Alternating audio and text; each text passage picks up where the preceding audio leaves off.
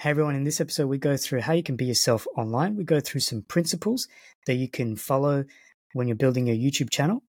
And we'll also talk about what it actually means to be authentic. And then we'll discuss some practical ways you can stay authentic online. Hi everyone, welcome back to the Nick and Sanji podcast, where we share our tips and tricks on how to start and grow a YouTube channel as we ourselves go on that journey. How are you today, Nick? Not too bad. I'm a little bit sleepy, so I'm going to have to try and stay high energy. But Yes. Yeah, not too bad. How about you? I'm good. Just came out of a standard work day, so I'm nothing but high energy. Yeah, nothing but high energy people All that on adrenaline. this channel. But we're excited. We've got a topic today around practical tips on how to be yourself online.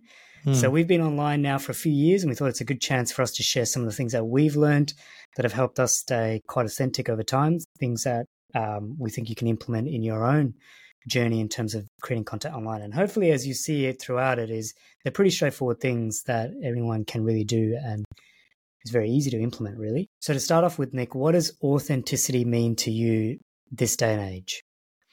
That's a very good question. I think I'm still kind of working out what that means for me in terms of my own content. And I think to a degree, it probably means something different to everyone, depending on what type of content you have and everything. But for me, I think like trying to be myself online and trying to be authentic, there's kind of a few things. One is trying to be myself on camera, because I think especially when I first started creating content, it feels unnatural, speaking to an inanimate object rather than a person. So, I got a bit stiff and didn't really know how to talk to it and that kind of thing. So I think just trying to be the same on camera as I am when I'm just chatting to people in my everyday life. So that's kind of one thing.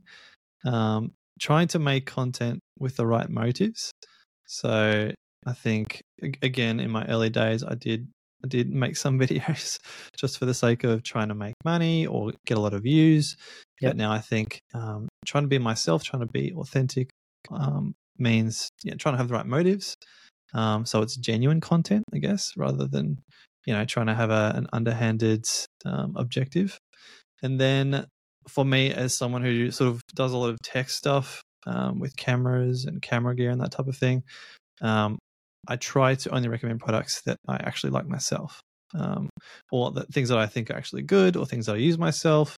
Because once you kind of get past maybe 1,000 or 2,000 subscribers, you start to get heaps of product offers, and it can be really tempting to just take them all, all these free products and whatever. I think trying to stick to the ones that are actually good and that are going to help my viewers is also what it means to be authentic for me. So that's kind of what it means to me. I'm still again figuring out as I go along. But what does it mean for you, Sanji, with your content? Yeah, it's similar in terms of the personal finance space. There's a lot of sponsorship opportunities that come up that don't necessarily align with products that I actually use. Like literally it'll be companies that I don't use their product will come saying, hey, can you try this out? Or can you do a video? Can we do a collaboration on this? And I'm like, it's not even in my space. I don't use it. I've never heard of you. I'm not really interested. And I think that's the best way to stay authentic, because you do have the issue where if you do start to just do a deal with anyone, it will come through. And I think we'll touch on this a little bit later is when that comes through. And I just remember in one of Gary Vee's audio books, and not in one of his little videos, but in his audio books, he did say you should always try and, if you can, hold off on doing sponsorship until you find someone that you actually are happy to work with or you actually do use. Because even we've been in situations where we've listened to someone on a podcast and they advertise something, and when they actually say, I use this product, then you're like, oh, okay, that you kind of believe it rather than here's a product. Yep. Or they say, I use this product and I recently started using it. The one thing I hate though is when, and I'm not going to throw any creators under the bus because I haven't verified this, but is if you watch a video from them 3 years ago where they recommend a particular product, and then like 3 months ago, they seem to be still in the same category, but now are recommending a different product. I know that can be a reality though, especially in the digital category, things can change pretty quickly. Yeah. But there is something to be said about, trying to be a little bit consistent in how you approach it. In the personal finance space, that's been pretty easy because, I like certain ETF providers. and they've been pretty stable. But yeah, I imagine in the particular product space that can be a bit tricky. If you genuinely like something, then a year later something genuinely better comes along. Yep. How you navigate that could also be a bit tricky. Yeah, and I like the idea of connecting it back to real people, because I think a thing that still kind of shocks me to this day is when I get people come up to me in real life, like friends or people who've seen my content, and they'll say, "Oh, I saw that product you recommended and I went and bought it." And I'm like, "Oh man, that's kind of freaky." It's like, oh man, I've actually got some recommendation power. You know what I mean? So that's a good reminder for me to not recommend trash products, because it's like people are actually listening to what I'm saying. They're actually listening to my recommendations, and I don't want to steer people wrong, especially people that I know, both people that I know and people that I don't know. So yeah, I think again, it can be so easy to just think of the views as just numbers and forget that it's actually real people watching. So I think that's a good way to stay authentic as well, is just think about the people. You think about your audience as real people rather than just numbers or statistics, that type of thing. So yeah. So we can probably transition into talking about some of the principles that we follow broadly to help us with staying authentic online. What are some that you follow, Nick? Well, it kind of basically follows on from what I was saying just then, really, about trying to think about the audience as real people. So I tried to keep in mind the main stakeholders, and that's a really I don't know, corporate-y term. Like I just couldn't think of a better word for it. But the main people I try to think about is my audience, like my target audience. So what do they want to see? What do they like to see? What's going to be helpful to them? I think that's a really big thing I'm really trying to focus more on. Like how's my content actually going to help someone? And then when I stay true to that, I think it just helps me be more consistent, and reminds me of why I'm trying to make content in the first place. And then with sponsors, I try and think about the types of sponsors that I want to attract in the future, and that guides the type of content that I make and how I present online. So I tend to want to attract higher quality sponsors, and so that informs my decisions in terms of trying to make my content as high quality as it can be, rather than just doing a really basic job or not putting in a lot of effort. Just keeping the sponsors in mind helps me to just keep it at that high standard. And then I try to have I wrote out at the start of the year some values of my channel, which I need to go reread and just refresh myself on. This kind of just helps me stay on track. So things like, is this going to be helpful? Is this honest? Is it high quality? Just kind of like some values that are sort of personal values as well. That really helps me to stay on track. So yeah, that's kind of some loose principles, but again, it all sort of just goes back to thinking about the people who are going to see my content. How is it helpful? And yeah, what's my goals with that? So how about for you, Sanji? Yeah, something you mentioned around the making sure you attract the right type of sponsor, which is very much indicative of the journey that you've been on, because I think initially when we all start YouTube channels, we're just surprised if anyone offers a sponsorship. And then you see what happens when you get lower quality options or partners that are coming out there, and you realize you actually have the opportunity to build the right kind of environment that will then attract the right type of people. And I don't think I shared this with you, but someone that you actually recommended to me, Olia Online, I think that's how you pronounce his name. But he's got some really nice visually appealing videos. But it's not necessarily about, content creation. There's actually a lot of stuff that he does in terms of the online space. But the Creator Now Academy was talking about how they had done a survey of the sponsors out there, and the feedback from them was, we really like using someone like Olia's platform because he makes such nice looking videos, and he can then demand quite a high premium for someone to be sponsored on there. Yep, exactly. I was actually speaking to a previous brand manager of a pretty well known brand recently, and he was telling me he'd had contact with Olia, and literally that exact thing you said. Olia can charge really high prices compared to a lot of other people because his standard of content is so high. But I think that's a really interesting kind of point, because is that authentic for Olia? Do you know what I mean? Like, is he presenting a really polished version of his life? Is that him being authentic? I think that's the tricky thing with content, is that it's, on the one hand, it's like it represents you as an individual, and you want to be authentic and true to who you are. But then on the other hand, it's also a business if you are taking it seriously. And so you've got to think about it from a business point of view. And so it's sort of, I don't know, the two intersect. And I think that's where you got to find the right balance in terms of being yourself, being authentic, but also keeping it professional, doing the right things from a business point of view.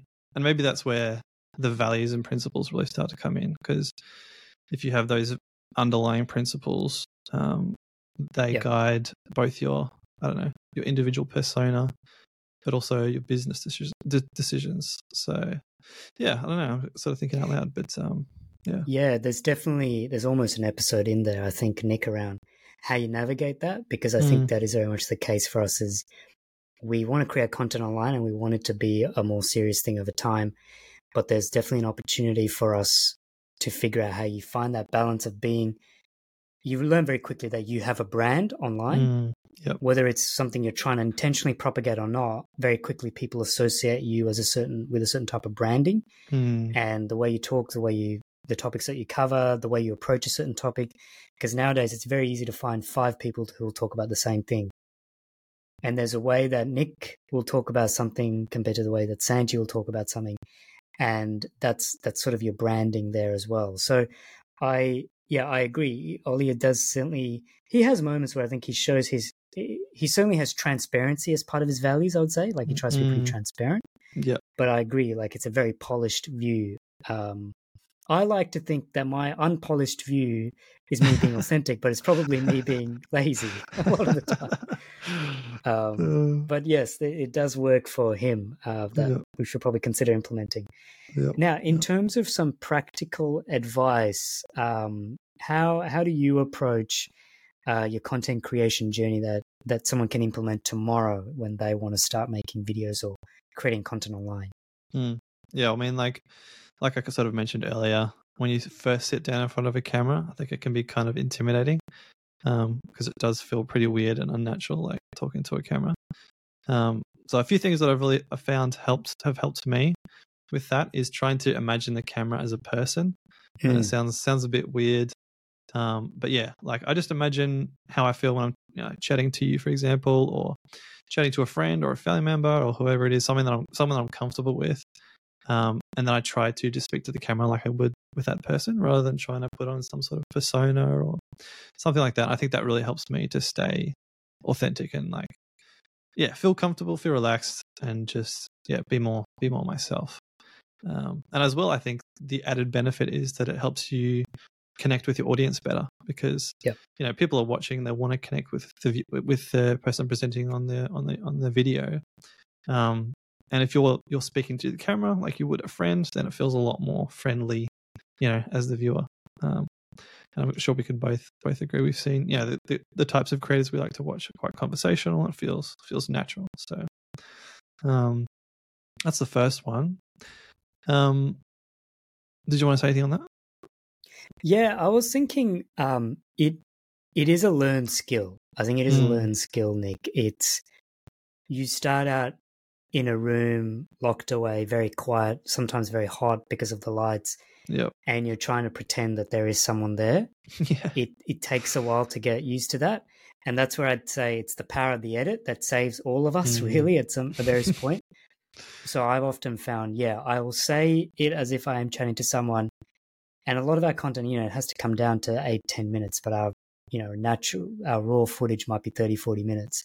So it does help that the edit does help you, or the ability to edit helps you cut it really down to what works. But I always do start with exactly the same principle that you're saying, Nick, is pretend you're explaining it to a friend. And then from that helps you have, especially for me, like you can already see in this if you're watching us, you can see with my hands how much I talk very visually. And even when I'm listening, I'm very visual and engaged, or like very, very active when I'm talking and when I'm listening. Doesn't mean people who aren't active are not talking or listening well. But yeah, I guess in that way, I then also translate that in my camera work. And then when I come into the edit, I sometimes worry and panic that I'm too active. But I think as well, that's kind of my brand, is people realize, that's his thing. And I felt better when I saw Ali Abdaal does it a lot. Peter McKinnon does it a lot. Matty doesn't do it that much. He's rock solid. And Case is just, he's too dynamic to need hand movements to be interesting. He's just interesting. Yeah, that's true. That's very true. That's a good point on like understanding that it just takes practice. Yeah. Like you just got to be patient. I think thinking that, your first 5, 10, 20 videos are going to be like Peter McKinnon. Like, I think if you're just patient with yourself. I mean, I think I'm still practicing being comfortable in front of a camera. Like I've gotten a lot more used to it now, but it's an ongoing process. So yeah.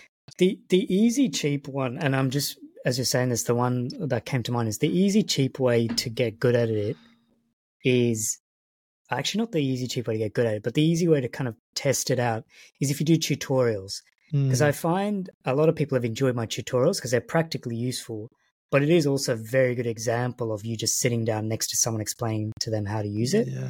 And as you're using it, ideas come to mind as well. And a lot of times people have said in the comments, they've said, you've answered every question I've had, because in my video, I'll say, and I know you're probably thinking X after I make a Y point. And they're like, yeah, that's exactly what I was thinking. So that's probably a really good way of getting that engagement as well. But also, being authentic. Totally. Another thing is just I try to do something that relaxes me before I start filming. Because again, if you're going to go see a friend and have a chat, have a conversation, you want to be relaxed. You don't want to be all tensed up. Although I tend to be relatively low energy as it is. And so I actually like drinking a cup of coffee just to amp me up a little bit before I film. So that works for me. But I think just finding that thing that works for you, that will relax you, get you in the right mood, help it just come across naturally. I think that's a really good thing. Like, do you have anything, Sanji, that you do pre-filming? Pre-filming, I think practically time of day is a big one for me. Right. If it's because I've tried everything. I've tried early in the morning. That didn't go well. My voice takes a while to come into gear, like all our voices, I guess. But I remember friends saying, you were really deep in that video. I was like, I literally woke up, drank some water and hit record. But later in the night is good. But then I do notice like I almost need to be wearing makeup because I start, the age starts to come through. But I do feel more myself late at night. Like that's better for a certain type of video. Tutorials are probably more a during the day kind of thing. And then temperature is really important to me. It needs to be a bit cooler. And I have found if I do try and put something in at the end of the recording, like I need to record in the next hour and then I need to go somewhere, that does feel like that actually helps me with some of my videos in terms of it rushes me because I do tend to over-explain stuff.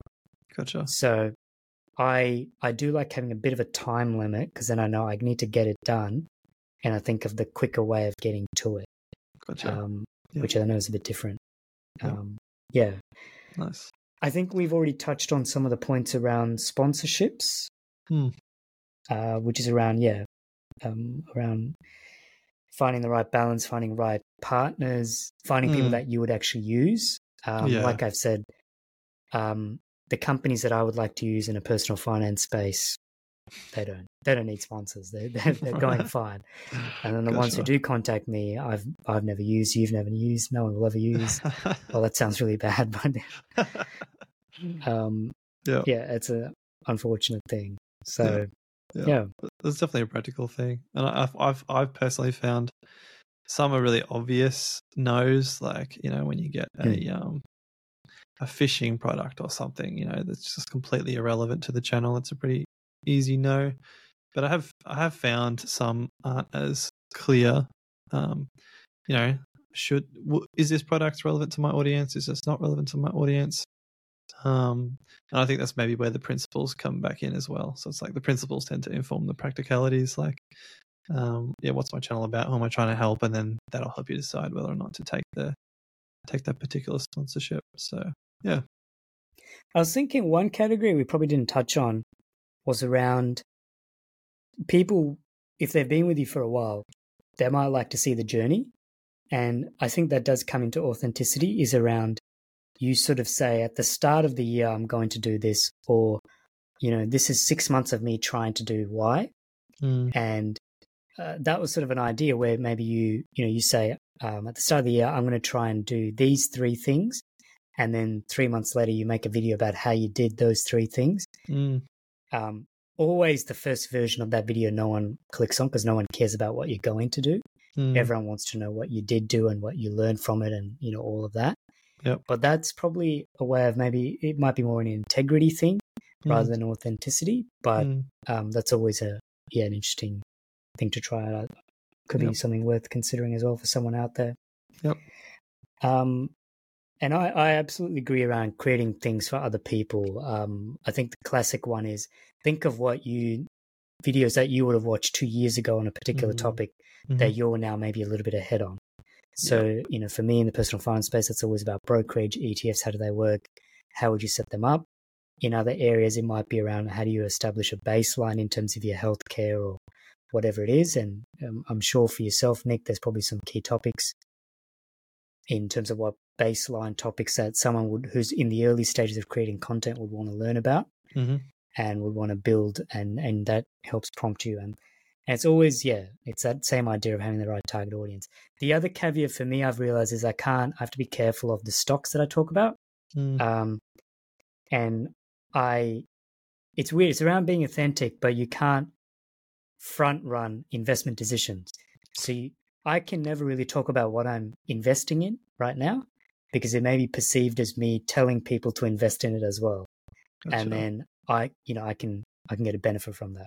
Yep. So there's something I've been doing a lot of in terms of the investing space, like a particular thing that I'm investing in, but I can't really make a video about it and talk about it today because while it would be very authentic, it probably wouldn't be very legal in terms of this is something I'm doing, but it's probably something that I can do down the track. Gotcha. And talk about. Yep. And similarly, actually, sorry, this is my final point, is around something Colin and Samir, I think, talked about at times, is around making sure you show your receipts on the internet. So your proof of doing things. So I think for yourself, Nick, it's really much around, I use this product. It's an example of, how I'm actually using something that I'm recommending, but also this is how I built the channel. We've got the evidence of that. And similarly for me, if I'm making investments, it's just making sure I'm calling out, here's evidence of it, or, I show screenshots here or there of something to call it out. Yeah. And also like delivering on, kind of like you were saying before, delivering on your promises and doing the things you say you're going to do. Like I was listening to them talk about their, the course that they're creating. And that was basically saying how they're really putting a lot of effort into it to make sure it is really high quality and it does give people a lot of value. Because otherwise, it doesn't come across that they don't come across as authentic. Their reputation as being authentic goes down the toilet if they put out a product and ask people to pay for it. That's not actually good. So it's just the same thing with content, making sure that I deliver on what I'm recommending or saying or whatever it is. So I look forward to the episode we do on experience of launching products that we do one day, which means we've actually made a product and sold it, and that will be a great experience to share. Hopefully so. I do think that would be super interesting, on a journey basis to actually document that. Sorry, what were you saying? No, I would just totally agree. And it will be soon, hopefully. So. Oh, cool. Awesome. I can't wait. There you go. All right. So, Nick, where can people find you on the internet?